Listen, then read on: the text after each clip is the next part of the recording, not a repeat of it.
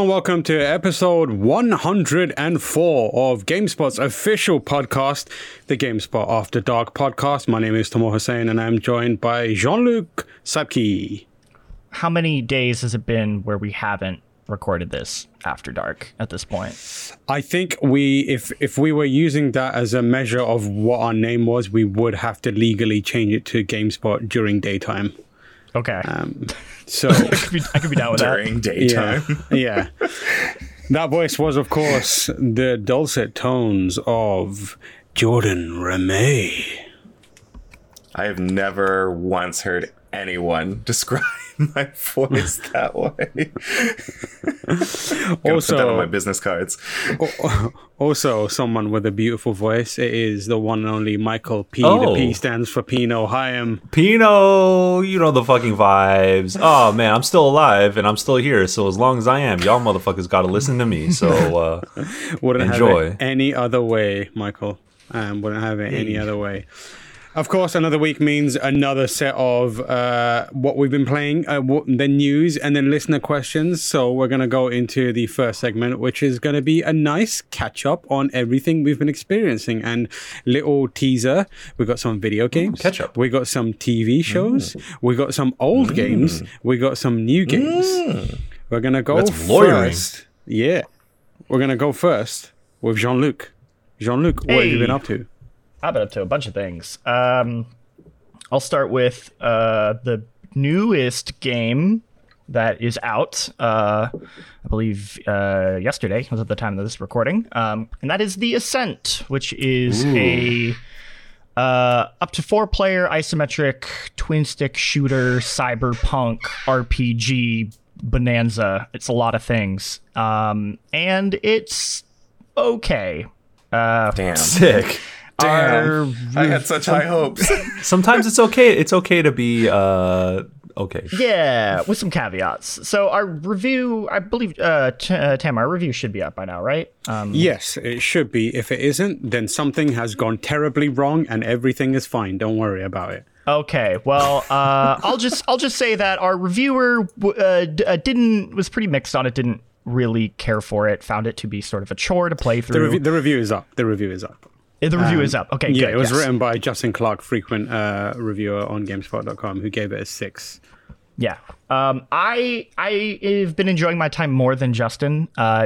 Granted, I've only played 5 hours as opposed to the 26 that Justin put into the game to beat it. So I'm kind of curious if it eventually outstays its welcome, or kind of a big point of contention was that the combat felt very uneven and had these large difficulty spikes, which I personally didn't feel when I was playing. So I'm curious if that becomes a problem later. But for me, the thing that was keeping me drawn in, well, for one, I was playing a couch co-op with my partner, which is a ton of fun. Like, you know, you can do up to 4 players, like I said, and there's just something really satisfying about like the two of us running around this like grungy sci-fi cyberpunk city, you know, spending time like, you know, looting, upgrading our characters, like team working together. So I definitely think the game is probably a better experience co-op. And you should definitely try playing it co-op if you can. It's on Game Pass, so I feel like that will make it actually hopefully pretty easy. It goes for up to you to 4-player co-op, yes, right? It goes up to 4 players, yeah. So hopefully, like, because it's on Game Pass, that could be an easy thing to like justify, like, hey, you should download it and let's play it together and try it out. What I love about it is its cyberpunk world is like gorgeous, just absolutely stunning looking. It is so well realized. It is fucking filthy, man. Like, it is this oppressive atmosphere. Like, Streets is nasty. Everywhere you walk, it's just, you know, piles and piles of garbage. Like, everything looks just so worn out and rusty. It's wonderfully realized. And I will avoid comparisons to the other big cyberpunk game that came out. I don't know them. I don't know her. But I found the World of Ascent more compelling.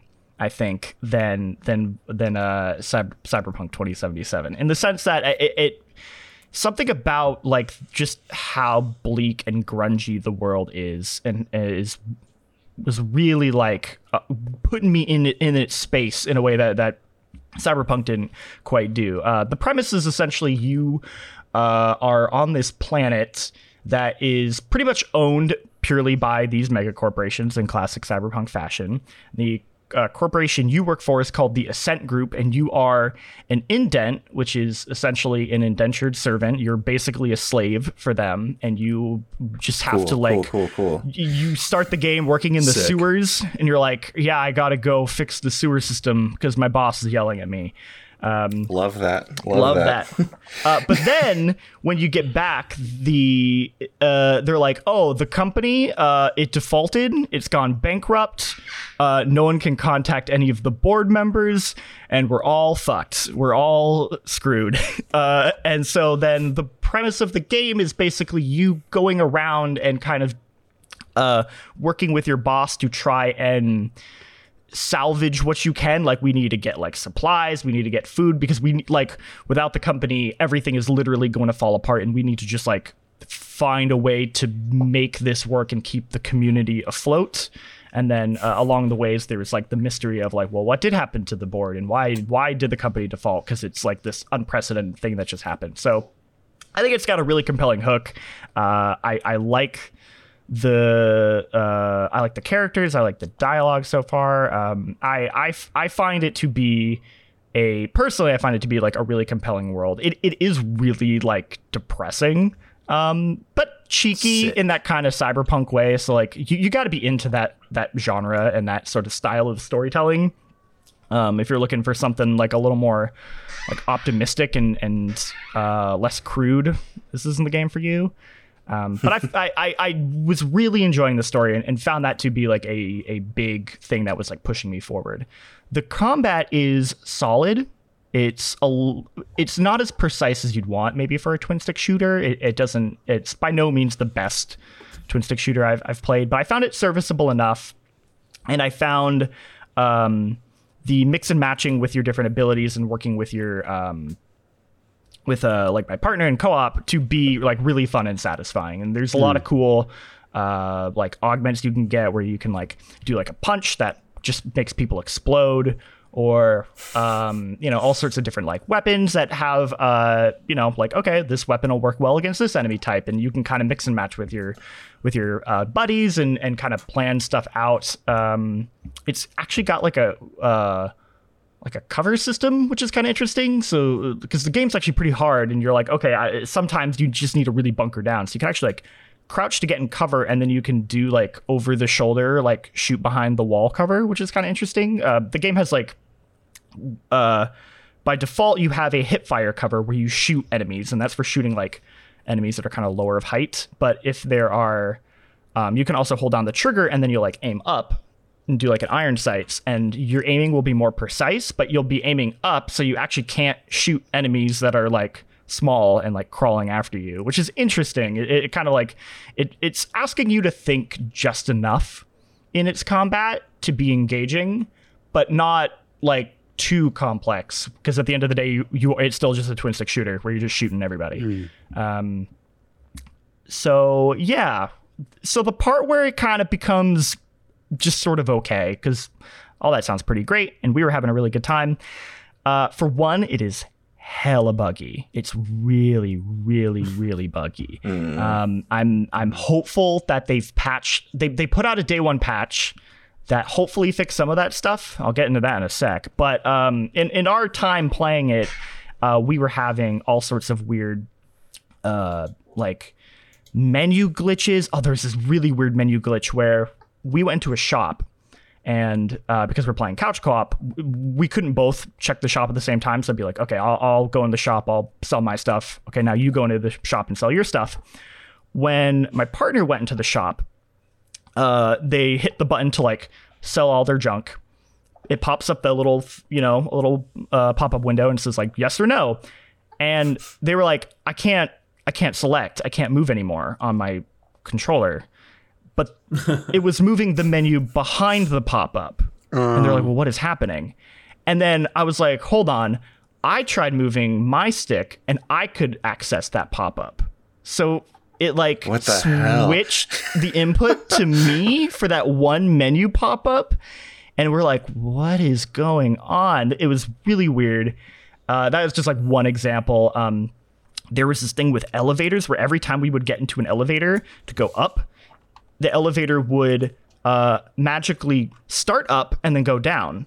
Like we would be like, it would just like teleport and it would keep doing it, but it would keep taking us like back down. And we're like, okay, no, but up this time and go up. And it's eventually you would just do it enough times and it would work. A lot of stuff like that. That wasn't by no means like game breaking for us, but like, okay, this is kind of wearing thin and this is sort of getting in the way. The problem. So maybe wait before playing it is what you're saying. Yes. And despite all that, we were like, you know what? We're still having a really good time. We're excited to play more. Hopped in yesterday, day one patch.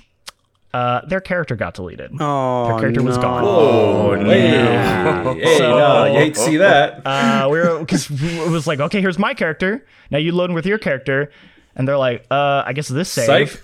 And it loaded in my character again. You We're thought? like, that's not right. Oh, no. You was playing? You thought? So- Their character's gone. So Yeah, that's not. we're not gonna come back to it right now, obviously, because we're like, man, More like that was the descent.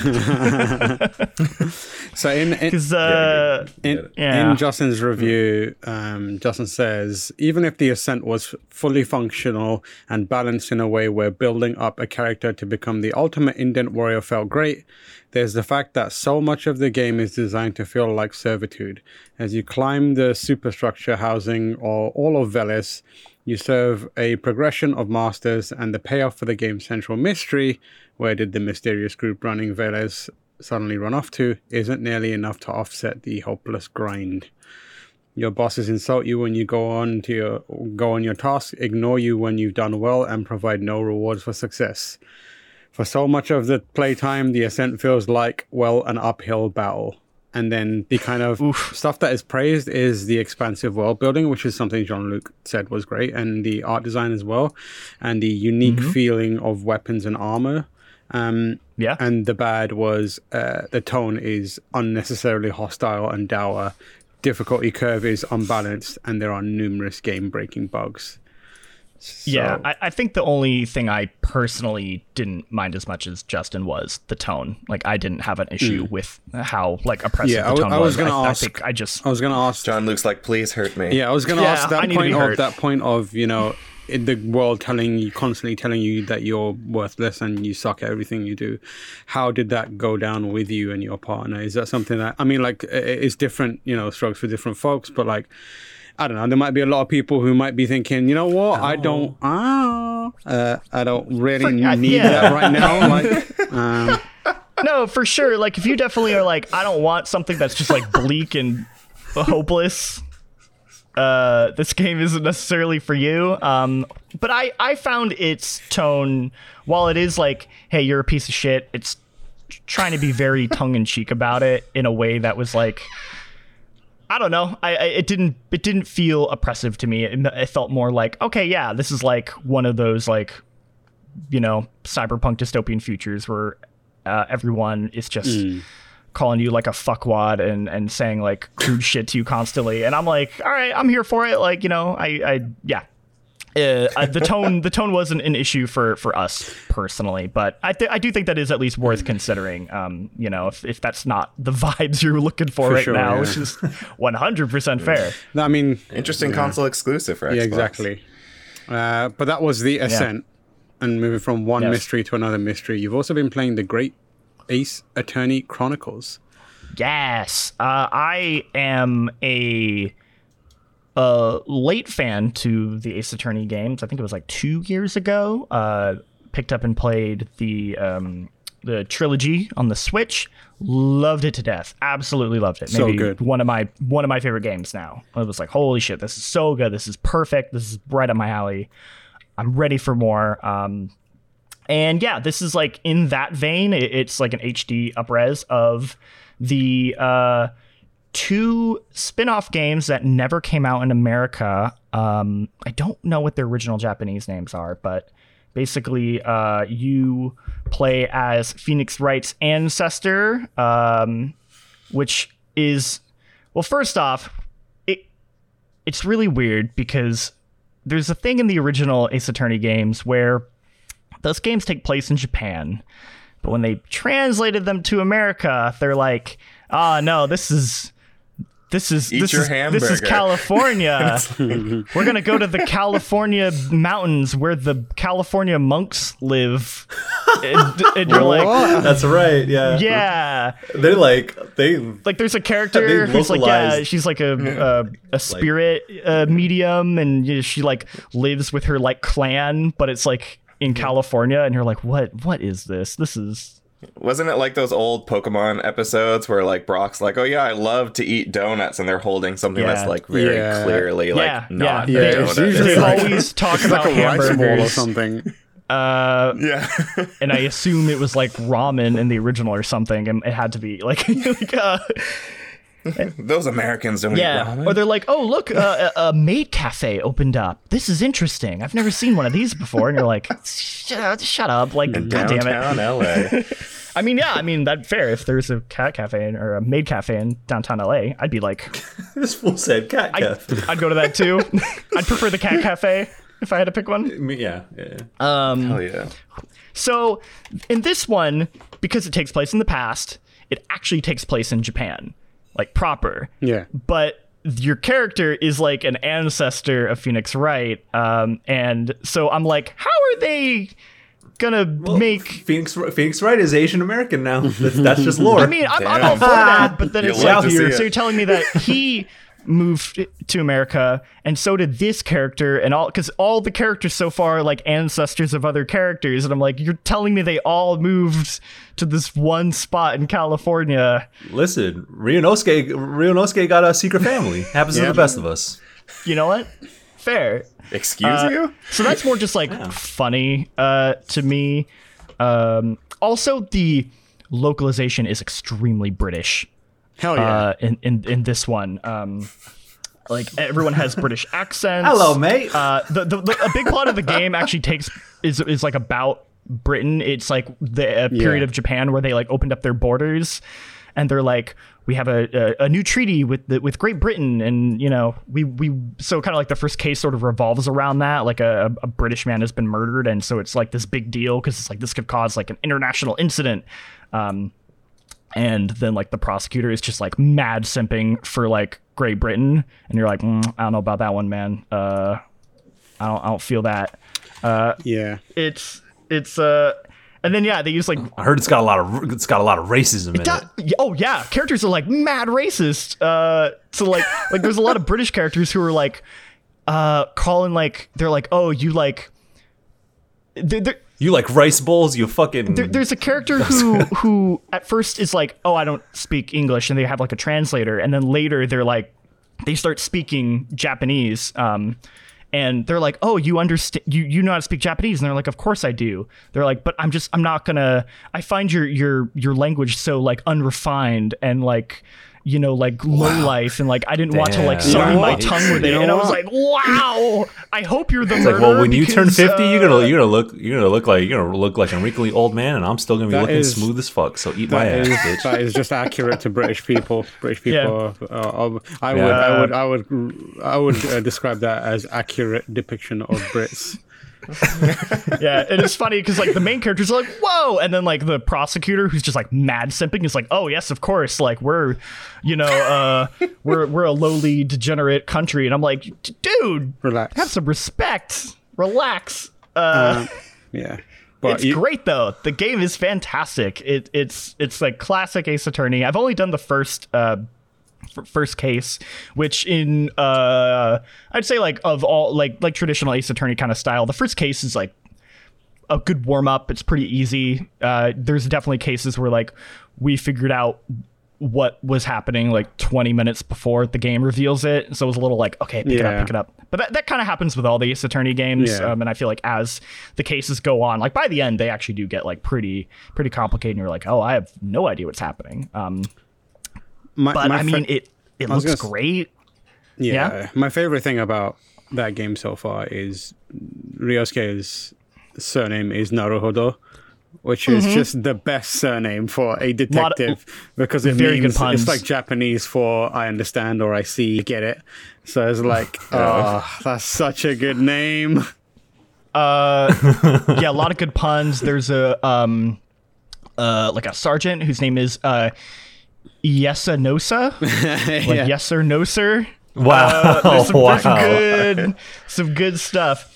It's also because I've only ever played the trilogy, which was in like 2D, you know, translated from like the DS. This one is translated from the 3DS, so it's in 3D, and it looks really, really good. They did a really excellent job taking like those original 3DS graphics and translating them to like high res. Like the character models all look super smooth. The backgrounds look fantastic. I actually really like the 3D models quite a bit. I think they like managed to capture the like weird expressiveness of Ace Attorney in 3D, and like it feels like they didn't like lose too much in the translation from 2D, at least in this one. People might be telling me I'm wrong in other ones did it bad or something, but for this one I love it. I think it's so good, and I love the characters. I love Ryunosuke. He's like they're doing this thing where he's like learning how to be a lawyer, so he does like the slam, but then he like hesitates and like looks like, oh, I slammed too hard. Like he's getting his feet wet. He's like trying to read the room. And like instead of his like objection, he'll do like yes, and he'll like kind of raise his hand up very slowly, like but then by the end he's like gaining more confidence, and there's like this really good moment near the end of the first case where he does like a proper objection, and it like shocks the room, and everyone's like, who is this man? Oh my god. There's also like he objected. A legacy was born. There's a bit where I think he does the he said the title of the movie thing where he's like, I can't remember the context, but he's like, not everyone can be an ace attorney, and it's like yeah. He said it. And he turns to the camera. Winks. So yeah, I mean, I'm early in, but I am absolutely loving it. It's fantastic. If you love Ace Attorney, it is like a no-brainer. And I really do like that the setting is actually like Japan proper, and kind of setting it at this sort of like turn of the century, you know, like opening up their borders to the rest of the world. I think it's like a cool, unique setting you don't really see depicted that often. Really hoping you wouldn't say that. Was really hoping you'd say it was awful. Aren't these games like really fucking long? Yeah, and there's 2 of them in the collection. So I imagine it's probably a meaty time. But yeah, there's so many games right now. I can't play. That boy got some meat. Well, it seems like a if you're into that kind of, I'm like in a visual novel kick, and I know Ace Attorney is a little more than a visual novel, but I'm eager to get back to that franchise. I love that franchise. It's very good. Speaking of getting back to things, Beastars season 2 is out now. Beastars seasons 2. It's been out in Japan for a little while, but it just came out to America on Netflix. I know. I was like, why are they taking so long? But also, we're talking shit about Netflix right now. They've changed the names in the localization, and it drives me insane because I'm listening to it in the original Japanese. Instead of Haru, it's Hal now. Excuse me? What? They just decided to change. But Haru means spring. Change her name. And then it's an oh my god, that's Louis, so dumb. Whatever. Louis is like Rui with an R now, and I was looking that one up, and I guess there is some debate in the community about that one based on like the kanji used or something. Like everyone's like, that one could potentially actually be Rui, but Haru to Hal. That's some old school like Digimon shit where they're like, no one's gonna understand the name Yamato. His name is Matt now. I'm like, that's so dumb. I don't know why they did it. It's really weird. Especially because in the first season it is Haru, and then they changed it in the second season. And I'm like, why would you do that? That makes no sense. It's just gonna confuse people because it confused us. We're like, what? I was like, what's her name? Always Hal, and I'm crazy. Like, no, okay. Thanks, Netflix. But season 2 is quite excellent. I, for the most part, liked it better than the first season. I think it has better pacing. An issue with the first season is that takes a lot of time to sort of like build up the world and characters that actual like plot momentum is not really there for a lot of it, where you're like, okay, like where's this leading to, and you're not really sure. This season is very laser focused because it's all about who murdered Tem, which is the alpaca in the first episode of the first season. So it's like, okay, this alpaca got murdered. Oh, they're finally getting back around. You're finally getting back around to it, and that is pretty much the entire focus of this season. So it's very, very focused just on that. It has, I think it makes great use of its like ensemble cast of characters in this one. Like it's not just Legoshi. It spends a lot of time on Louis. His character direction is fascinating in this season. I really, really liked the weird direction his arc was going. They really lean into a lot of sort of the other side characters and kind of give them moments that I found really surprising and like thoughtful. I find myself becoming very endeared to like the whole cast, and they've set up a lot of interesting stuff. The one thing I didn't care for was that Haru is kind of absent from this season. She's in it, but she doesn't play really like a major role in a lot of the events. She sort of just like shows up every once in a while to talk to Legoshi and kind of help him, but she isn't really as much of an active participant, which is a shame because I really, really like her. And I'm hopeful that now that they've resolved this arc, that the next arc has her far more involved in season 3. But yeah, overall, I mean, it's still Beastars. It still is maybe one of the best looking 3D anime I've ever seen. Like it really pushes that medium forward. It's also horny as fuck. Hell yeah. There was like a strip club scene that happened in this, and I was like, oh right, I forgot this show is for adults. It's very good. If you guys really liked Beastars season 1, you should watch this. If you haven't seen Beastars, get on that Beastar train, become a furry. It's a good time. You like to hear it. Become a furry, it's a good time. Yeah. That's a campaign slogan That for is your the ass. official Don't be a GameSpot coward. After Dark policy. Become a furry. It's a good time. Do crime. Jordan, what have you been up to? What's up? I'll be quick because I've been playing some old shit. I've gotten back into Apex Legends after taking a bit of a hiatus from the game, but Season 10 Emergence is about to be added, and I really want to play with my boy Seer, and I'm like, to make sure that I'm not a detriment to my teammates, I need to make sure that I'm somewhat back in practice before the season kicks off. But yeah, it's been awesome just to get back into a kind of just mindless multiplayer game where I'm like, oh yeah, I can just jump into a game and shoot a bunch of people. And I don't really have to pay attention to a story or anything like that. And it's almost kind of relaxing to do stuff like that again. And I've been enjoying myself. Really excited for Seer. We're recording this an hour and a half after the new trailer dropped showcasing all of his abilities in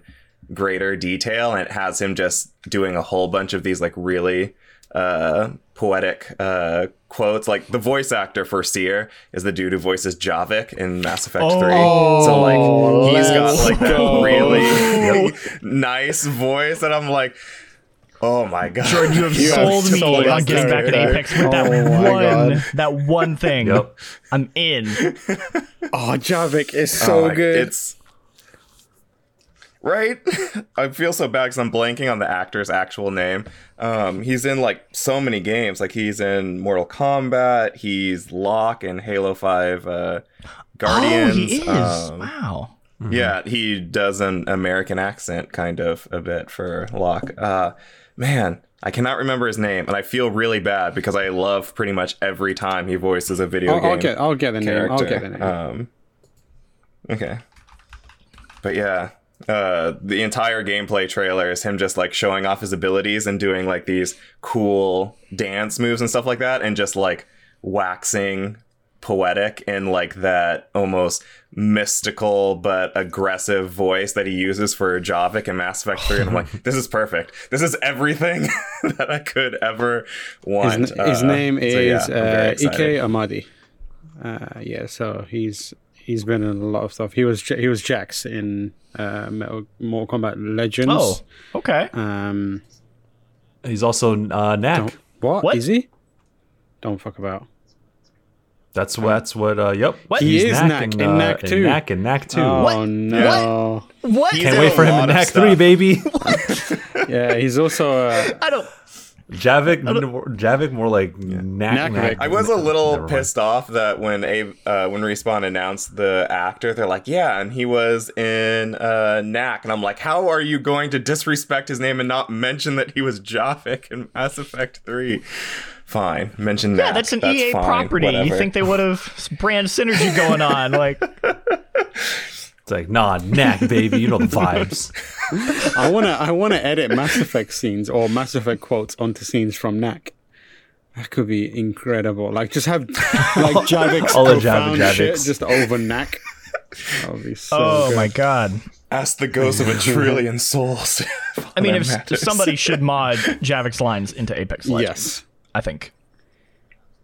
It would absolutely fit. But yeah, I'm excited for that. That season 10 starts August 3rd, so that's next week. Very excited to try to be fighting with my teammates to play as Seer. It's always a struggle for the first week when everyone wants to play as the new guy, but we'll see how that goes. What else have you been playing? I have gotten back into Star Wars The Old Republic, which Yeah. turns 10 Let's this go. year.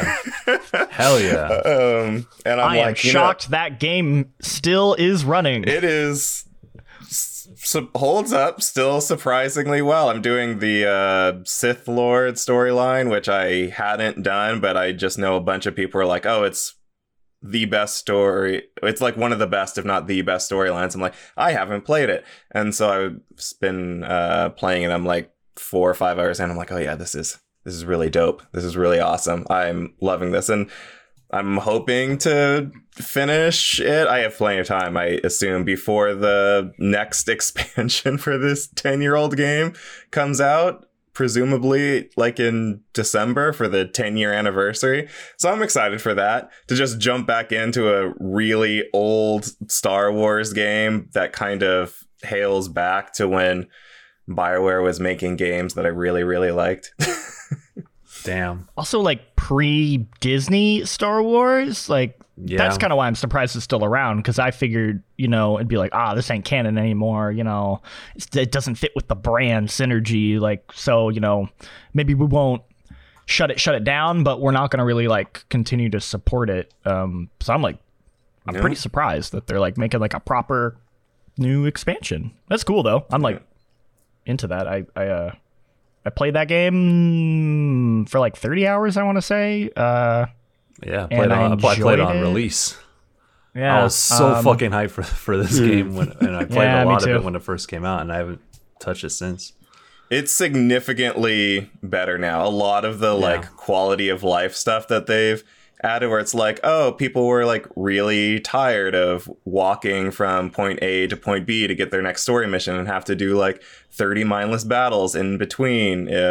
We'll have it that they start off with the speeder bike pass so that they can just fly over all of it and just go from one story mission to the other. And now story missions will give you enough XP so you don't have to do the boring side quests anyway to grind out and keep doing the story. Oh, that I'm like, sounds so nice. so I'm like, oh, this is way better. And if you just want to focus on like the old school kind of KOTOR experience, like turn off PvP mode and just do PvE, so like you're ignoring all the online aspects of it, and then you can ignore the side quests, and you're kind of just getting like a quasi KOTOR 3 experience. I'm like, this is nice. This is very, very nice. Why couldn't this game have been like this back in 2011? A But Galaxy Reborn.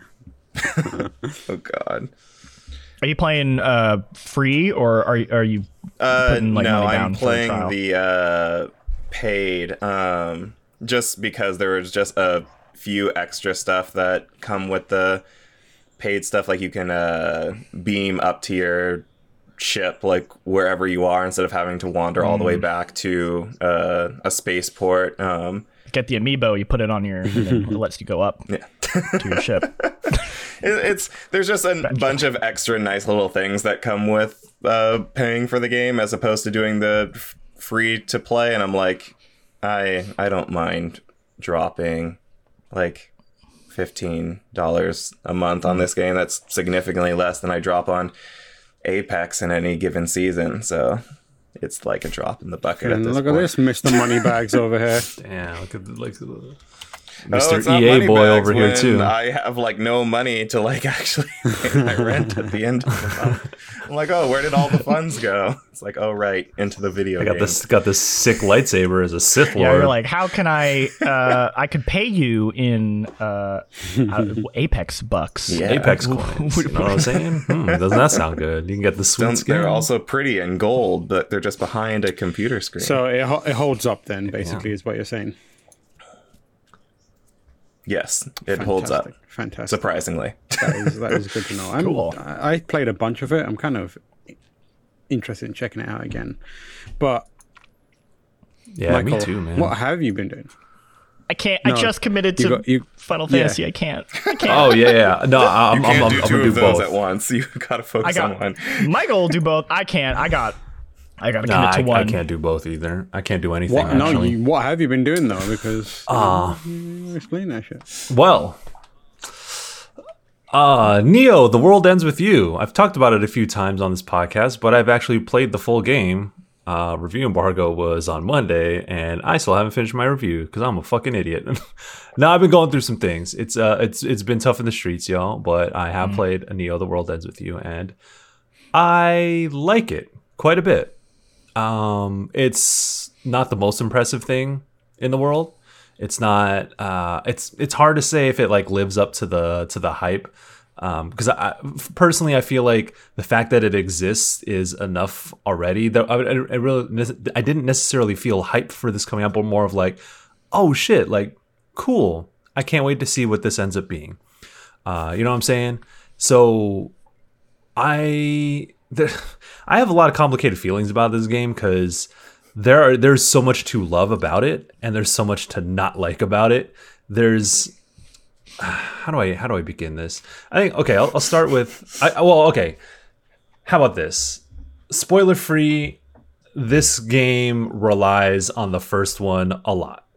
It's not apparent at first, but as it goes on, it quickly it eventually becomes so heavily reliant on you knowing what happened in the original World Ends With You and the extra story content that got packaged in the Switch remaster, which is surprising. Actually, that new content is pretty much the whole basis for like that whole side content becomes really, really important to or I mean, you could still play and enjoy this game, but I think that I think that a lot of people will be lost without at least knowing the basics of the original and that extra story content. But with that said, I think that as a returning fan, I'm like, yo, there's a lot of hype moments, or there's a few moments where I'm like, let's fucking go, let's go, yeah.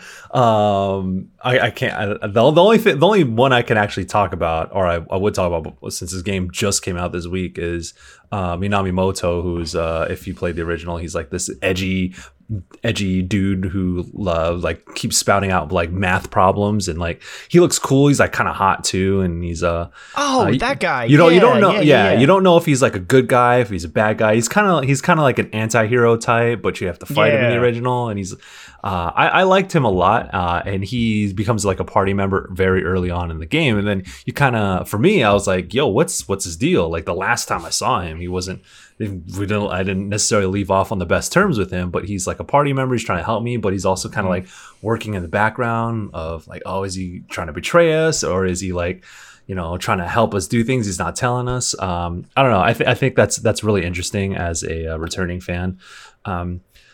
the combat system is great. I think that when I was playing the demo, I was like, okay, I get it. I want to see how this evolves. I'm worried like it's not gonna like maybe have as much depth, but the further you get on, the more you can stack like different types of pins, which is your spells and abilities. And it gets to the point you keep getting towards the end of the game, you get like more party members, which means you could stack more attacks. And it is fucking wild. Just like you can press like all the buttons at once and everyone's going to fire off their attacks. And it's just like fucking boom. You have like a fire pit going off with electricity going off. And then you have your melee attack and you have like 2 different party members firing off range attacks. And I'm like, what the fuck is going on? I don't know, but this shit looks sick. It's a lot. The combat system is a lot of fun. I think it's really satisfying because of how diverse it is and how you can customize in so many different ways. I like what they do with difficulty because you can have easy, medium, hard, but then you can also adjust your team's level. So it's like, okay, I want to play on easy, but I'll knock down my level I'll knock it down a few levels. So it's not as difficult as playing on normal at my set level or whatever. It also changes how you get rewards. So if you want to farm stuff, if you want to farm money, you can just like knock it down to easy, knock down your level all the way down. And it's like, oh, well, your drop rate is like super high. So you can get a bunch of items that you can sell off. It's just, I think, and then the way you encounter enemies in the overworld, you actually don't have to fight, or there are times when you have to fight in order to advance the story. But outside of that, you don't necessarily have to. Again, there's no random encounters. You initiate the encounters yourself. So if you just want to go straight story and like just play with just the necessary combat stuff, you can breeze through it like that. If you want to knock it down to easy, I was bouncing between normal and hard because it was pretty easy at the beginning. As a game gets on, it gets a lot more challenging. You have to be a lot more smarter about how you set up your team, how you use your pins, and shit like that. So I think it's very satisfying when it comes to that stuff. The other aspect is kind of the exploration and when you're trying to advance the story.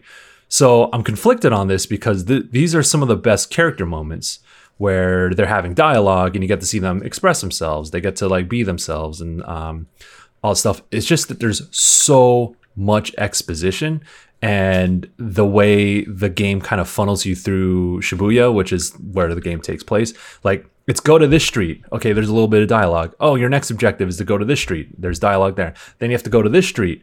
Oh, actually, you have to turn back time. Oh, wait, you have to talk to this person. Oh, you need to turn back time again and talk to this person. Now you have new information. Now that you have this new information, you need to go back in time and then talk to this person, and you talk to that person.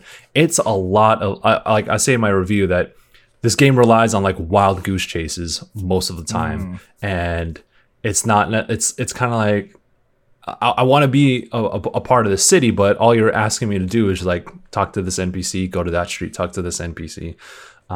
There are some like puzzle riddle elements within that, but it's kind of inconsistent in how it implements those sorts of things. One thing I'll say about the storytelling though is that the character art, the designs are phenomenal. I love them so much. The thing is, the game relies so much on character portraits that there's like story critical moments where there's like a character is attacking another character, but there's no cutscene. It's not rendered in game. It's just like the character portrait is reacting to sound effects. And I think it's really weird that how often it uses that. And it kind of takes you out of it. It kind of makes you feel like the game isn't as present. You're not there. It's just, I don't know. I think that like for a full sequel that's out on like consoles, like I play on Switch, it's on PS4, I don't know, I feel like it's lacking something there. And there are a few cutscenes, the cutscenes that are actually in the game are amazing. They look so goddamn good. Like the art style, it's like the pseudo 3D, I think I was talking to the designers and like, it's like a 2.5D sort of like rendering, and it looks so good, but it's like there's so few and far between. And I don't know. It's weird. It's like high highs and pretty low lows when it comes to it. But overall, like when I finished the game and I said, there's like 4 moments when I thought I was at the end of the game. Oh no! It's like, oh shit, this is the final battle. Psych, you need to go back in time. This is the final battle. Psych, that's a final battle. Psych, there's an epilogue, and it's like, I'm glad that it has that, because it's like, oh cool, yeah, I want to see more, but also like, damn dog, when y'all gonna wrap this up? Yeah. That sounds like me playing AC Valhalla. Like, oh Yeah. my god, it's still going. Yeah, it took me like 40 hours. I did like I did like a handful of like side stuff too, and like exploring Shibuya and like going to buying new gear, eating all the food, which is kind of fun. But yeah, like 35-40 hours total. As somebody who loved the original game when it came out, like it was like one of my favorite games at the time, like played it to death, absolutely loved it.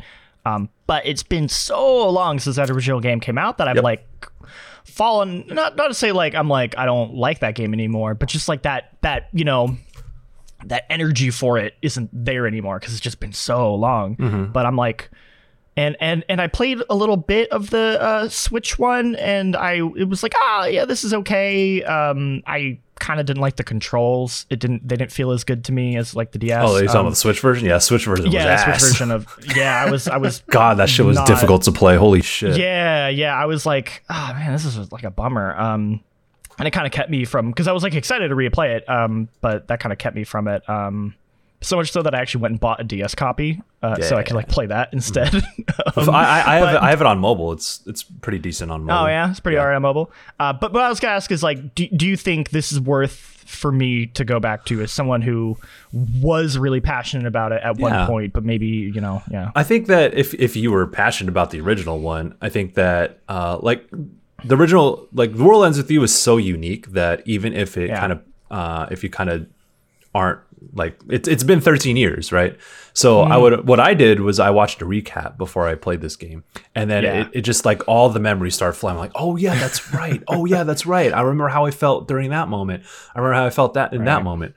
I think that did a lot for me, and be like, yo, I'm ready to dip back into this world, because it is so unique. And I think one thing I say in my review is that it makes me feel young again, because The World Ends With You, you like played it. Well, I played it when I was like 17, and it has like this very distinct, like rebellious, youthful attitude that I really fucked with back in the day. It's sort of like this edgy, like Neku was like so edgy, and then like Beat it was like super edgy. Yeah, he's like fucking super edgelord, like. I don't care about you. I'm just trying to win the Reaper's game. You're just gonna bring me down. And then Beat's like this like buff ass dude who's like, I'm just trying to protect my sister. I'm gonna beat y'all motherfuckers ass. It's just like the super edgy thing, and it really vibed with me. And like obviously Minamoto is like another edge. Like there's so many edgy characters, but like it's got heart. It had a lot of heart in it. And I think that this new game doesn't necessarily hit that same tone. It's a lot more bubbly, I would say. I think like this game in particular is a lot more has a lot more of a positive feeling than the original. But I think that dipping back into that world's cool, because also that there's a lot of important callbacks, and I think this can go both ways. That I feel like original fans can play this new game and be like, they dipped back into the well again. They didn't need to do that. Or it could be like me when I'm like, yo, this is so fucking cool. Like all these memories. I can't believe like this is happening in the game. Yeah. So I kind of bounce between those two feelings. Like, they didn't really need to do that. But you know what? I'm here for it. That's kind of my feeling. Like I'm conflicted on that. But overall, I'm happy that they did that, even if it wasn't pulled off in the best way. So sick. I don't know. Yeah, I think it's hard to recommend for people who don't have any connections to the original World Ends With You. So I don't know if I could really speak on like how that experience would be, but for me, I'm like, this is cool. I'm glad this game exists. It's got problems, but I enjoyed my time with it. I'm glad I played it. Cool. And the other thing you've been playing? Pokemon Unite. Pocket the Monster. Oh. Yeah, that's the other big game. I guess came out this week, or it came out this week, right? Or was it last week? We just put the review up, didn't we? Yeah, review just went up from Jason Finelli. Is that who it was? Jason Finelli. Hey. I'm assuming sure he loves that. I'm sure he loves that. Hey, Pokemon Unite. You know what I'm saying? It's play as Charizard, pal. That's what I do. I'm playing as Charizard. It's really cool. It's the Pokemon MOBA. I actually enjoy it quite a bit. if you play League, if you play Dota, if you played Heroes of the Storm, I think that this one is a lot more approachable. It's fairly I'm not sure. Well, I've only started playing it yesterday, so I don't know if there's that much depth going on in the meta for this game. I'm sure there will be, but for now, I'm just playing. I'm hopping on. I'm just like racking up points. I'm like firing off my abilities, and then like the way this game. Okay, so the way this game works is that there's 2 teams of 5. There's a bunch of I'll say ads. That's more of an MMO thing. What is it? What's creeps? Is that creeps? Yeah. And then you just like you kill them, you earn a bunch of points, but before you earn points, you need to dunk your points into the opposing team's goal. It reminds me of Pyre, and it's like, oh, okay, I racked up like 30 points. Now I need to go into enemy territory to make sure I can dunk this shit and get those points. It's been pretty easy because I think that like everyone I've been matching up with like doesn't understand how to play MOBA, which is fine. Like I think this being a free to play game, this being Pokemon, I think there's gonna be a lot of people who haven't played a MOBA before, and that's fine. So probably over time you're gonna see like the skill floor kind of ramp up as more people kind of understand what the deal is with this game. But I'm having a lot of fun with it. It's like, Pokemon fits the MOBA framework pretty fucking well. Like it's cool like how. Because if you've played a MOBA, like throughout the match, you get new abilities, you evolve, you level up, and that's the sort of thing too with Pokemon. It's like I'm playing. Oh, you start off as Charmander. Through mid match, you become Charmeleon, and then towards the end of the match, I am Charizard. Now I have like a lot more abilities. It's just like this really cool synergy between the concept of Pokemon and how MOBAs work. It's free to play. The monetization I haven't really engaged with too much yet because I'm still early on and I haven't really seen anything to drive me to spend money on this game. But I know that if you check out Jason's review, that is one thing that he talks a lot about. But yeah, I think it's cool. I want to see how it evolves. I want to see. I want to know what it's like to. I've only listen. I'm a gamer. I've only won matches so far, so I stay winning. W's on deck. But I want to see how this game. When it gets challenging, once I start playing it with higher level players, I want to know what that's like, or like if it gets frustrating, how I can overcome that. If teamwork, how teamwork can overcome those sorts of things. I'm not sure yet. It's just more like, okay, I'm going to cover bottom lane and get my points, and then y'all go take care of the other lanes, and then get your points there, and hopefully we win. That's kind of worked so far. The most exciting thing that I've heard about Pokemon Unite is like I would love to get into games like League of Legends and stuff like that, but then I hear them like, oh yeah, each individual match is like 45 to 60 minutes long, and then people are like, oh yeah, Pokemon long, Unite's like it's like 5 it's to 10 maybe 15 they're 10-minute minutes. matches, yeah. And I'm like, sick. Yeah. That 1000% works in his favor because that's intimidating. Like, the fuck, you want me to spend 40 minutes to play one match? Pokemon Unite's like matchmaking, like literally 1 second I matchmake, and then 10 minutes I'm done with the match, and it's kind of, you really get your fill. Like, I play like 3 matches, okay, cool, I'm good. Or you could just do your dailies and like, oh, I'm good. Like the matches are quick. It doesn't like overstay its welcome. And it's like when you play a match, you're like, oh, cool, I did all the things that I expected to do in a match, and that was fun. So I've been enjoying this. I don't know how long of a tail it has, but for the moment, I'm just like, I want to experience it and see where it goes. It's weird. Like I haven't needed to communicate with my team yet, but I'm not sure how communication works in this game. Like if it gets more complex, if it becomes more challenging, like there's like a dialogue wheel, obviously, but that's kind of not the same as like talking to your team. But also like once you get to the high levels, oh man, I can't wait for this game to get toxic as fuck. You know what I'm saying? Ooh, give me that toxicity, baby. Which is probably why there isn't voice chat support. Yeah, I know. It's like, you know what? Actually, that might be a good idea because I don't want 10-year-old kids. There's a lot of kids playing this. Only coughing players can be toxic. So it has to be. God. I'm done with you. In terms of games, I have been playing a little game called Detention.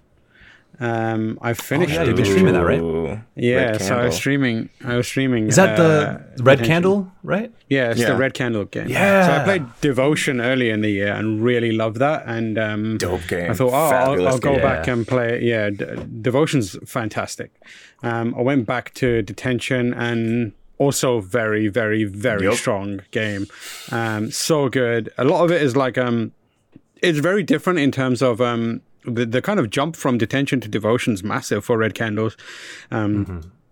Detention is like a side-scrolling kind of very horror themed or atmospheric kind of game that uses a lot of not shocking, but like it uses imagery to kind of evoke a sense of tension and apprehension in what's happening. And the premise of it is fairly simple. You kind of are at a school and you begin as one character and you quickly realize that you've fallen asleep during a detention period, and you wake up and everyone seems to be gone and there's a typhoon or a tsunami, one of those things coming. I believe it takes place in Taiwan, I think it was. Probably. Yeah, I think that's correct. So it's like a natural disaster event is on its way, and you basically are like, oh shit, I gotta get out of here real quick, and you don't get out of there, and instead things start getting real weird, and you very slowly unfold kind of like the events of what happened up until that point, which take a very drastic turn into the supernatural. And it does this really amazing thing, which, you know, it's tricky to do, and modern horror games don't do it as much as indie horror games do it. Is it tackles political, socioeconomic, and class kind of considerations in the way that it depicts horror. It is about it's about a school run by a militaristic headmaster. It takes place at a time when certain texts are considered banned, and if you're in possession of them, you're treated as like the enemy of the state, an enemy of a country. It even delves into relationships between teachers and students, and whether they're taboo or not, and at what extent do they become socially unacceptable, and who gets to define whether that's what is socially unacceptable. It's really simple to play. It is, like I said, you just click, go point to point. It's got a lot of puzzles in it, but they're very simple. You know, you get an item, and generally, for the most part, when you pick up an item, you will have already seen a place where you pick up the key, and you know where the lock is effectively for different things. You might pick up a bowl of blood, and you'll know, I know what I need to do this, because like 3 floors down, there's this thing that I interacted with earlier, and it was kind of confusing, but now I know what to do with it. That's how it is most of the time. There are occasional moments where if you do what I do and you like explore a lot, you can sometimes pick up the proverbial key to a solution before you've actually found the lock, and it can become a bit confusing, and you can be like, I don't actually know what I'm supposed to be doing with this. So like the breadcrumb trail of you connecting the dots to be like, I know exactly how to solve this puzzle and progress, can sometimes get a bit lost, but it's never for an extensive amount of time, and usually you can noodle it out and figure it out and go from there. That is kind of like the main crux of the gameplay. There are kind of enemy encounters, but they're very like puzzle-based encounters where you behave in a certain way to avoid death. You're never like picking up a gun and fighting something. But overall, fantastic experience. I had such a good time playing that game, and it's like 4 hours, and you leave with an impression of it more than like, it's not going to blow your socks away with gameplay mechanics, but it'll leave a lasting impression on how you feel afterwards, and the imagery it uses, and the sound effects and the music, and that's kind of one of the starting to become kind of like the hallmark of Red Candle's games, because Devotion was the same thing. Like, it's more of a first person kind of like, walking sim, for want of a better phrase, and it's got a lot of cool imagery and cool like narrative moments in there, but it sticks with you long after you've stopped playing it. You think about it for a really long time. So yeah, I really enjoyed playing that. You can buy Devotion and Detention on the Red Candle website. So they created that website because they effectively got delisted from most of the online digital sales platforms because of some of the images used in Devotion, and it's kind of like criticism of the government at the time. So they just got bounced from it. So they were like, we're going to put our own stuff together. And I bought it through that website. And then I also bought Detention still on Steam. So I originally bought Detention on Steam, which is where I played it. But when they put their website out for Devotion, I bought the pack with Detention. Hell yeah. So I highly recommend it. Support them. Yeah, it's a really, really good game. I had such a good time with it. And then I'm still playing Death's Door. I'm kind of like, I slowed down playing it because I wanted to savor it, but it's very, very fun. And then the other main thing I did was watch Mayor of Easttown, which is a HBO series, I believe. In the UK, it's on Now TV, but it's got Kate Winslet in it. And Sam Rockwell, I think that's his name. Yeah. And it's a really, really well done detective story, but it's not like, it's a very small town detective story. So it takes place in Easttown where literally everyone knows each other. And like, it's a small, very, very small community.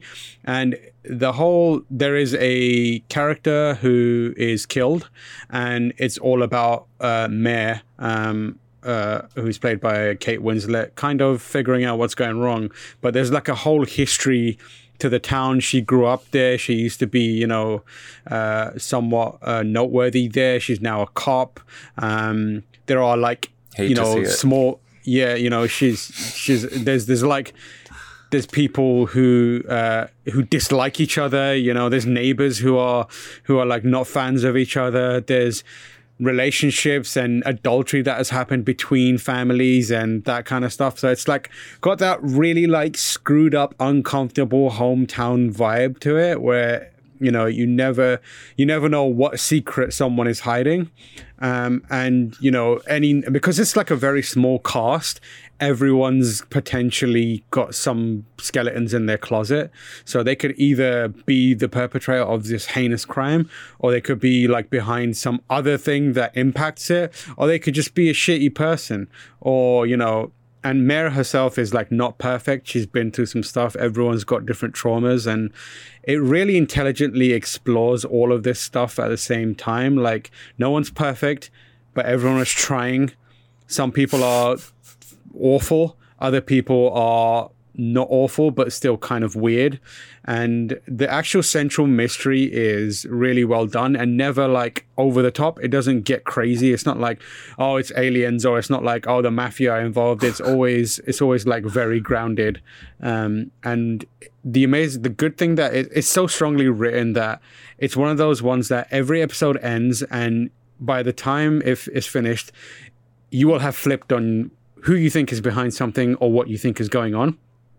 And it will always leave you with a new question.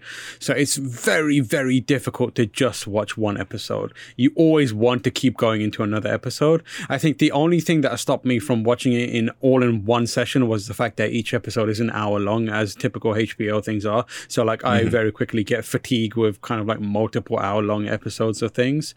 So I split it into like 2 batches, but just fantastic performances. Kate Winslet is incredible in it. And there's just a cast of really strong characters. Highly recommend it. It's super, super good. And it kind of got me in the mood to play or experience more detective stuff. So I played a bit of Backbone as well. Hell yeah. Which is very good. But I didn't realize that it was in early access, so it's like just the prologue of it. So I kind of like got most of the way through it, and I was like, I'm gonna wait until the whole thing is out and then I'll play it. But yeah, it's real cool. Have you heard of the Great Ace Attorney? Is that what you said for the name of the show? Yeah, Mare. M-A-R-E. M-A-R-E. Yeah, it's like a shortened version of her name. Sounds interesting. Adding to my list. It's very, very good. It's very, very good. And then the first episode of Ted Lasso season 2 came out, and it's predictably it's fantastic. It's amazing. But yeah, that's what we've been playing. So we're gonna make a smooth transition over to news. We're gonna slide into the news DMs.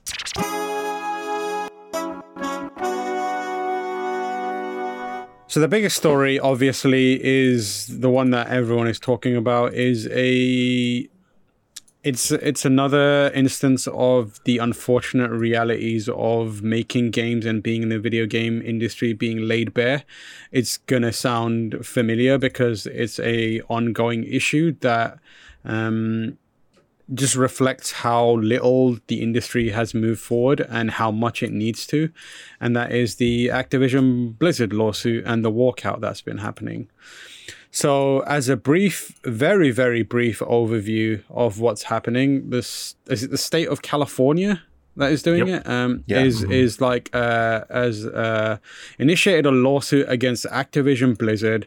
It's based on a long ongoing investigation into the company's culture, and that culture is one of frat boys mistreating other workers, particularly women, and generally creating a hostile, degrading, and inhospitable environment that in many cases has been enabled by senior members of staff, in some cases encouraged by it, and those people have also ensured that some have not faced any consequences for the actions that they've taken.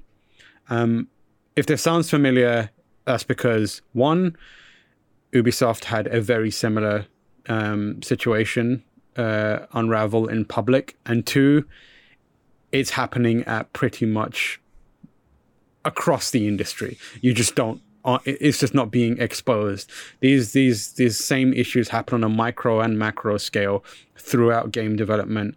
And the long and short of it is, video game development is a hostile place to be for women. And it's absolutely disgraceful that we still are in a situation where this is happening. So amongst the kind of allegations, which we're inclined to believe, given how thorough the investigation has been and the numerous amounts of people who have come out and said this is true, there's people who have been, forced to take on the duties of other men while they piss about playing games and drinking and going from cubicle to cubicle, dehumanizing female workers, objectifying them. There's one instance of a reported female member of the team who actually, unfortunately, took her own life as a result of the harassment she received. And that's just a small fraction of what's been going on. It is the biggest story, and every new day presents a horrifying new insight into the absolutely disgraceful behavior from people working at Activision Blizzard. The latest of being a infamous suite called the Cosby Suite, which you can't hear a face palm, but it's happening. Like there was, long and short of it, being Activision, certain members of the Activision Blizzard team had a hotel room which they dubbed the Cosby Suite, which they filled with liquor and would have meetings in. And as you can imagine, horrible shit often happened in there, and it was disgusting. And one of the key people behind it is also referenced in a bunch of World of Warcraft content. And there's been a movement to have his name pulled from it, which I believe is happening. But two, Activision has responded to this. They put out initially a statement which was tone deaf and pretty awful. And the phrase tone deaf isn't something that we're editorializing. It was something that Bobby Kotick, CEO of Activision, later admitted to, and said it was tone deaf. But in light of that, there's been a big walkout. And I don't know about you folks, but I am throwing my support behind that walkout, because 100%. the stuff that the people working at that company have gone through is awful. And if there's anything we can say is a universal truth, is corporations probably aren't going to do the right thing for their people. In rare cases, will they do the right thing for their people? It's up to them to take matters into their own hands.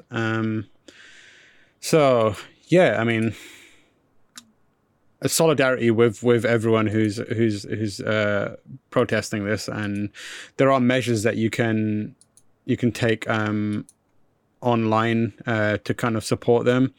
There has been, if you use the ActiBliz walkout hashtag, go there. You can find loads of resources and links for non-Activision Blizzard employees and members in the gaming community who want to show their support. You can do that through using the hashtag, but also, donating to causes like Black Girls Code, Futures Without Violence, Girls Who Code, RAINN, or RAINN, which is www.rainn.org, Women in Animation, and Women in Games International. They're very easy to find, so I don't know, you can throw your support behind that, because I know it can be easy to feel powerless, and it can also feel futile and you can feel a bit. I know, like, I want to help as well, but all I can do right now is tweet about it. And every time I do tweet about it, I'm like, is this really doing anything? And the answer is yes. If you spread the awareness, it will help you, help other people. But yeah, anything you guys want to say about this?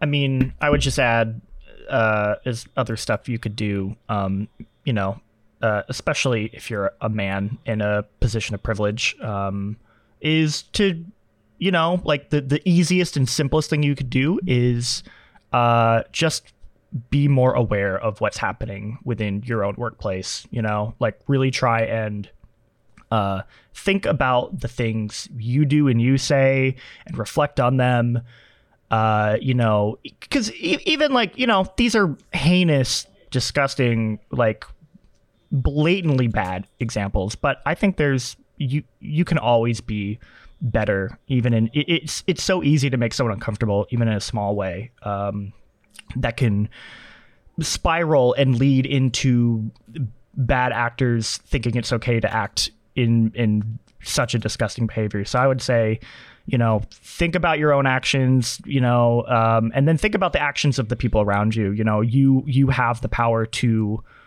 call men out and tell them, like, hey, that's disgusting, don't act like that, because at the end of the day, men perform for other men. They want to impress, the men around them and feel cool. So you calling them out and saying, hey, that don't act like that, like that's disgusting, it's more impactful than you would think.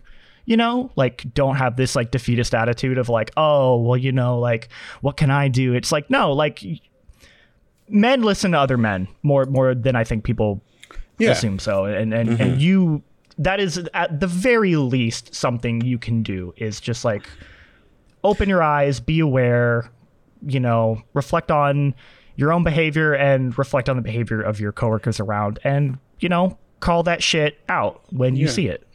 And in terms of specifically within the world of video games, it behooves you and it benefits the medium you love to do that, because in a lot of situations, like, the people who are being harassed, the women who are being harassed, are some of the most talented people at the actual lawsuit states that there were people who are giving their duties to the women on their team and then taking the credit for it.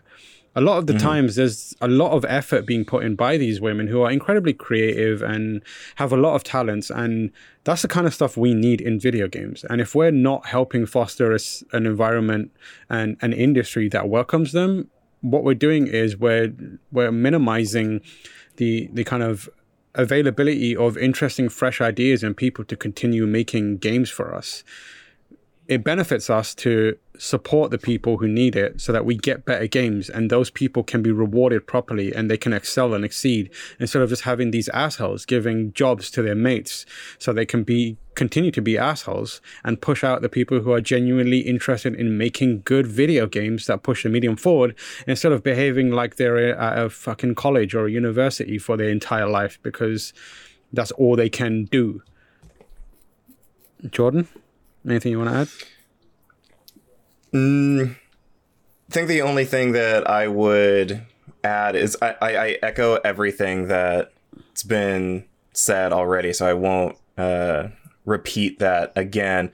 But like, to the point, it takes proactive action, especially for those on our part, cisgender males. I'm referring to me in the very royal sense of using the privilege that we have, even if we're men, cisgender males of color. Like, we kind of enjoy a bit of blindness in certain instances where we can almost fit into the dominant cisgender white demographic. And it might seem like, oh, there are instances at my company where like these giant, huge things aren't really happening, and so I don't have like a chance to change these big things. And if that is the case, great. Like, if those things pop up, like, be ready to react and to work against it. Do some research ahead of time. There's so many articles right now that you can read to prepare yourself, but also just pay attention to the smaller stuff too that may not seem as significant as what's been going around Twitter, Reddit, and the interwebs the past few days, but can carry an impact. Like, as huge as it is for like a project lead to like take credit for something that their female coworker said, it can also be something as simple as like hearing one of your cisgender female colleagues having an idea during a meeting and like posing that idea, and then a male coworker says the exact same idea like 30 minutes later, and the group positively responds to that, which seems really simple. Like, maybe they didn't hear the idea the first time around, or it was just rephrased in a way that better understood. But like, call that out and like point to the fact it's like, yo, this idea came from somewhere first, and like, we should honor that. It's not just about the big things. The big things are important. Watch out for those big things and act accordingly when those big things pop up, but also be sure to pay attention to the smaller microaggressions as well and work to solve those, because if you fix those, it'll make it that much easier when the larger things come up to like notice how problematic they are and know how to best deal with them. For sure. Michael? Jordan made some real good. All y'all made some real good points. I also want to say that like in being proactive in it, it's like people in hiring positions, in positions of power. Like, one, you're responsible for the environment that is around you, and like there's eventually there will be consequences to your actions. For one, if you are an active participant in creating that hostile work environment, but also letting it happen. So fuck y'all to everyone involved in letting that happen. But I think like people need to be proactive if you are in charge of a workplace that you have women on staff, because duh. And also when they are on your teams, that like you make sure that they are in a safe and secure work environment, because that's the bare minimum. Essentially, this walkout is asking for the bare minimum. I think y'all need to understand that what's being demanded out of this walkout is nothing wild. It's like, listen, we want to go to work and we want to be treated fairly, and that's it. And like, we don't want to be harassed. We don't want to be subject to assault, or we don't want to like feel like someone's trying to prey on us while we're trying to do our fucking job. It's the bare minimum.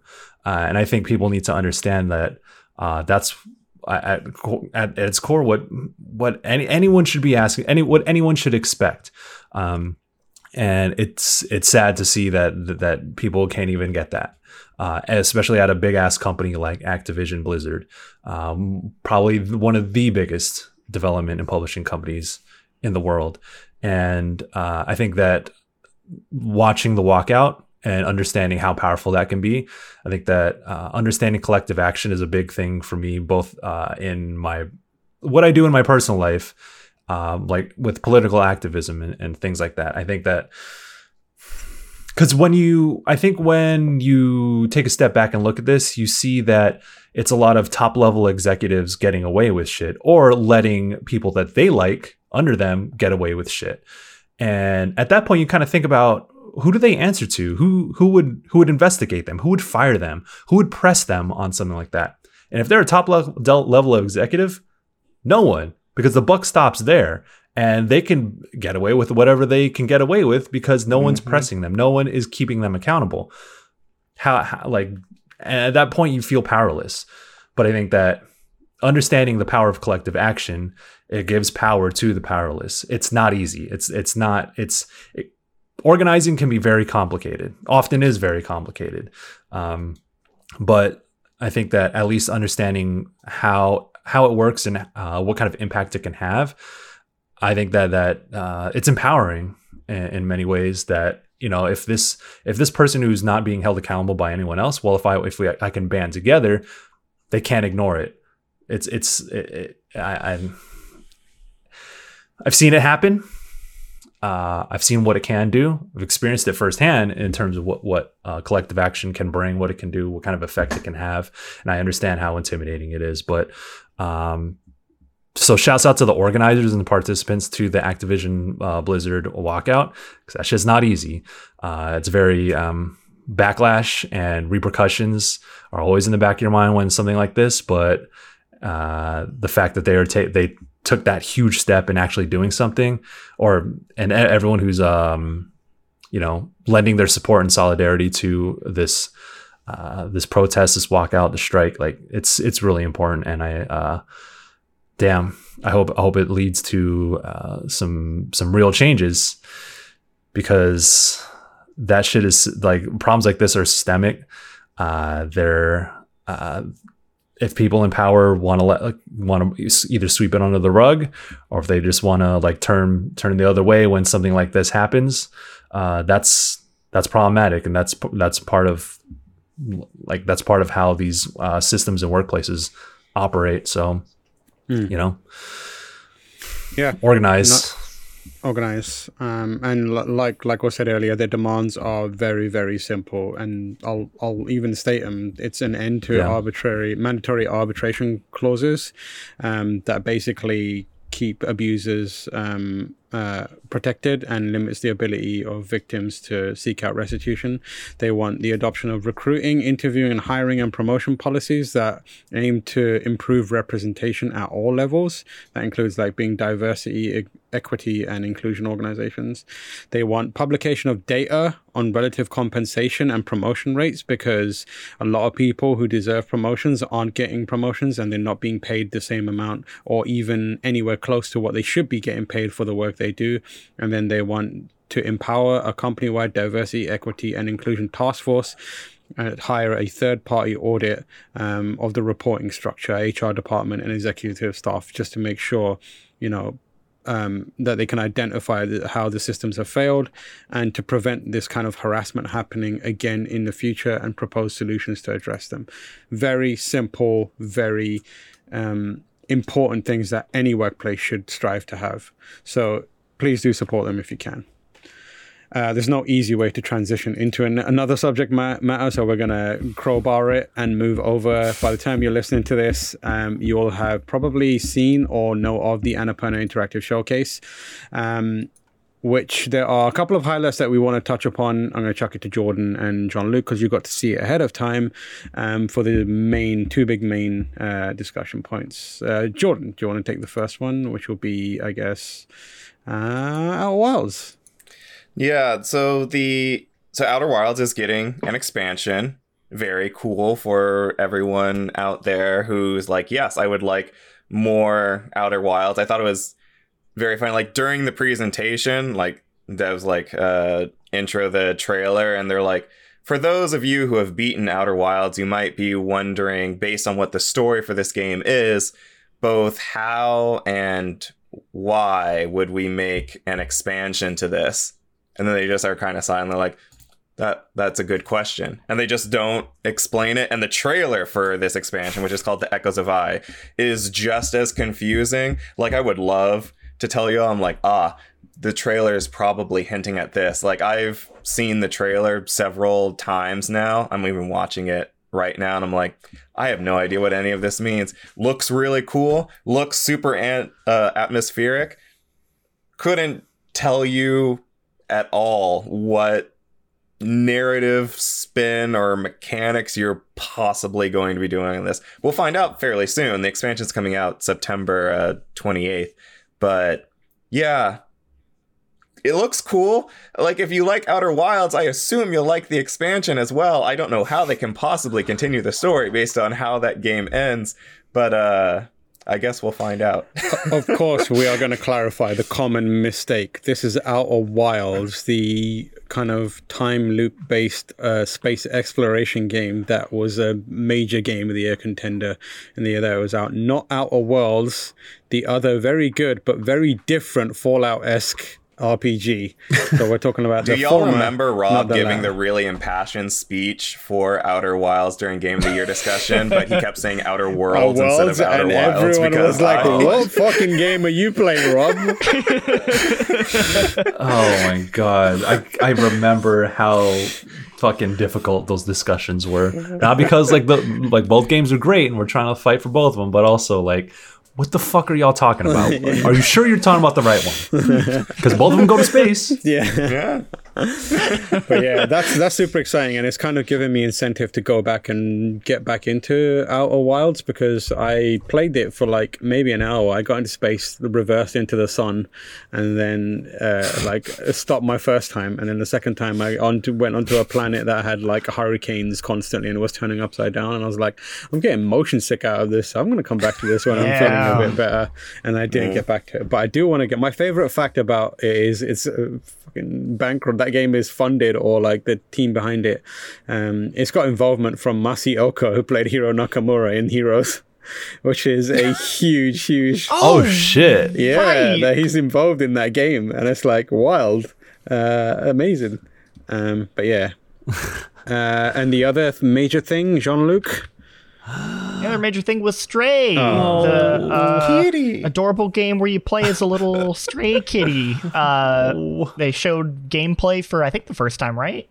And I wanna say, yeah. It's well, one thing I didn't realize was the game takes place in like a dystopian, like cyberpunk city, kind of. There are no people. Like, it's like all robots, right? Like, yeah, it's like there's robots and like everything is like really like desolate and grungy, and you go from like alleyways covered in graffiti, but then later on there's like areas that are flooded or like covered in like everything's covered in like grass. Kind of reminded me of like The Last of Us. So I was like, what is going on in this world? But I think it looks so good. I mean, you're playing as this little tiny kitty, and the trailer has this good progression where at the beginning it's like basic platforming, you're jumping from like area to area. There's a part where like they're eating like food out of a fridge. I don't know if there's like some sort of food mechanic or if that's just like a moment, but I'm like, they're hungry and you gotta make sure they're the cat is hungry. But then eventually it transitions to like there are these like robot people at like a bar. And then you get into like actual like combat stuff. Yeah, where for lack of a better term, it's combat. Yeah, like you're being attacked by these enemies that I wasn't sure what they were. They're like, I don't know, they kind of look like slugs, kind of. Yeah, or like guinea pigs, but they kind of got like a head crabby sort of vibe. I wasn't 100% I don't care. sure what Anything they were, that tries to attack a cat is going to fucking die a horrible death. Yeah, Big facts. absolutely. I say, John Luke, did you find it weird? Like, so many people, we saw the announcement for Stray, and we're like, oh, the cat has a little backpack. That's so cute. And then in this gameplay trailer, it's like, oh, it's not a backpack. It's a little drone that the cat finds named like Biko or something. And through the drone, like the cat unlocks not only combat abilities, but since the drone knows how to speak cat and speak like robot, it will translate, allowing you to like talk to people. I'm like, what? This is I was like, wild. what? Yeah, and the drone's got this like UV light that you could use to destroy the like swarm of creatures, and I was like, this is way more involved than I thought it was. I just was like, cute cat running around.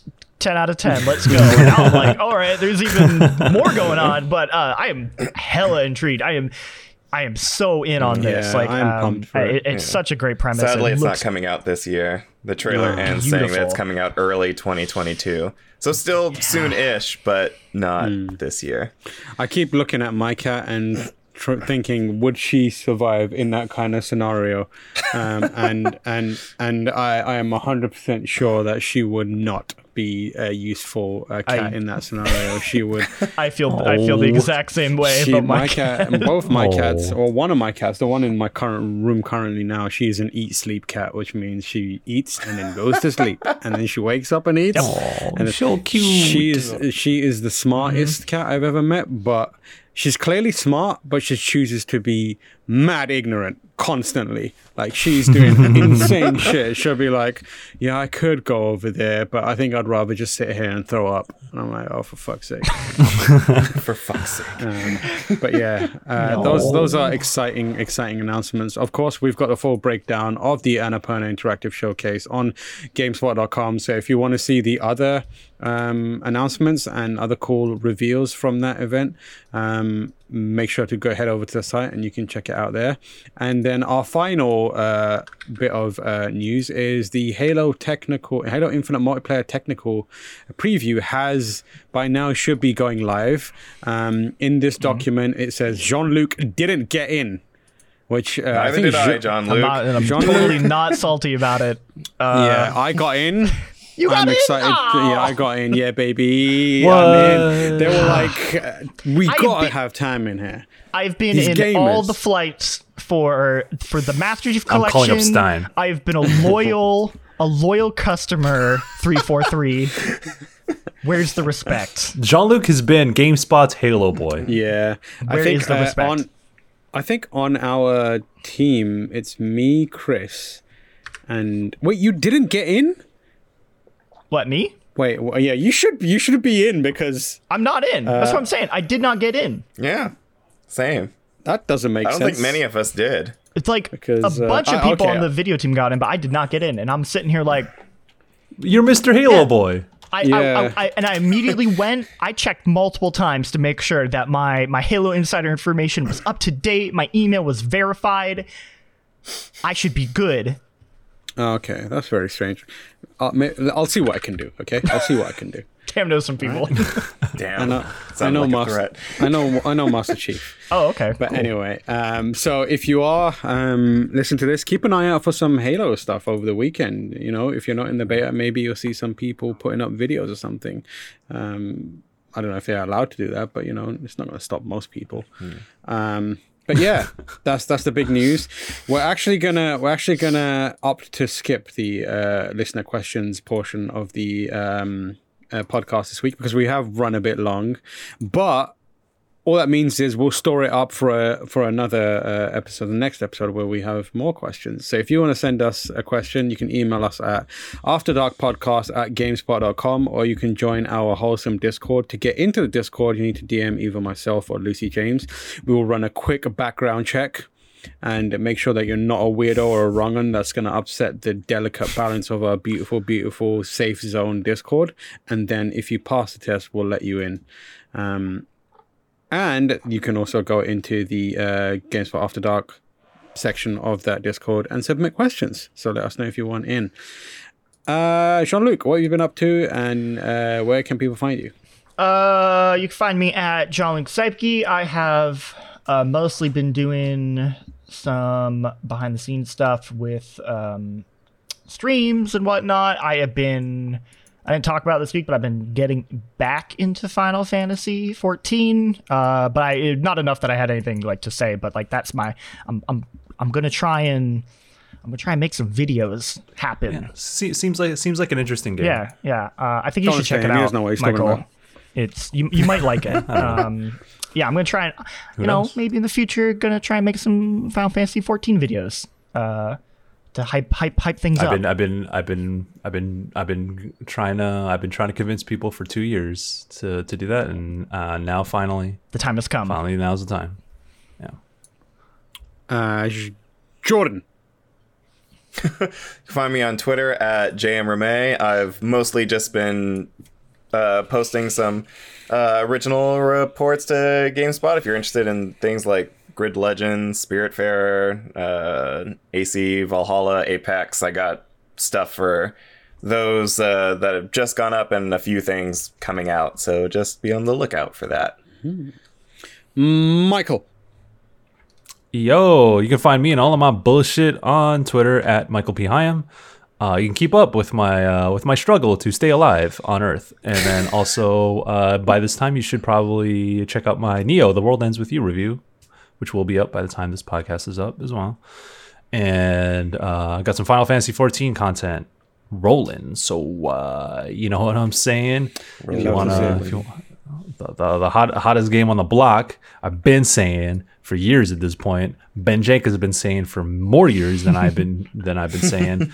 Now's our time to finally show y'all that this game is something that y'all should have been keeping up with. So be on the lookout for that. And that's that on that. You can find me at TomorH on Twitter, or I'm streaming on Twitch at TomorH as well. And I'm doing a bunch of things in and around both GameSpot and Giant Bomb. So if you wanna check out some video stuff, you can go to Giant Bomb and check out Born to Run. And maybe you'll also be seeing another show soon. Show these nuts. Yeah. Oh damn. Oh my god. Otherwise, yeah. We almost made it through the episode. I do have- No, I won't let it happen. No. there was a person who brought up a statement about all of our D's Nuts jokes. Was it? Who was it? And were they saying please stop? Let me see if I can find it. You No, keep they're going, good. Tim. I'll try and find it. Yeah. So you can find me at all those places. Yeah. Otherwise, I am just kind of helping out content in the back end. You know, for now. Content. I'm a Content man. director of content. I direct it, and yeah, that's pretty much it. Jean-Luc, you found this thing? What's going on here, Oh man? no, I didn't find it. Oh no, did they get rid of it? Oh, I hate to see you. Guess hate it'll to just see be it. a What the fuck tease are for you the next talking about? episode. I mean, then. if you are the writer of this comment and you are like, please stop, we're here to tell you. To sum up, they basically said that they didn't understand it. They didn't really get it. Oh, is it an American But they thing? were like, I feel like but it's they an were like, if or it I feel like makes it's y'all like it's an happy, urban then thing. like you do you. So they didn't get it, but they appreciate gave that. us yeah, our definitely. blessing. Yeah, to you continue. can understand these nuts. I think I I just want to say that these nuts means a lot to me because it was the first time I really connected with my neighborhood back in third grade when a good friend Samuel told me like the best these nuts joke in line for lunch in third grade, and I've never been the same since. So Samuel, if you're listening, I don't know where you are anymore, but Okay, thank you. Shouts out to I you, found dog. it. It says this is from Tototen. I don't know on our Discord, and they said, "I love you guys and the podcast, but to be honest, I don't get the D's Nuts jokes. Cultural differences maybe, but if it makes you guys happy, by all means continue." Thank you, and we appreciate Makes that. me happy. It makes us happy. These nuts makes us happy. Probably, maybe next episode I can like have I can like do a history of like yeah, yeah. yeah. You know what I'm Also, saying? So- our wonderful mod, Serious Business, aka Maria, said, "I do feel like we should have some D's ovaries for to balance things out." Oh yeah. So you know what? That's a good shout. Let's bring it Hey, in. listen. I'm down. Let's get it. We'll start implementing that from next week. See you, everyone. Bye. Bye.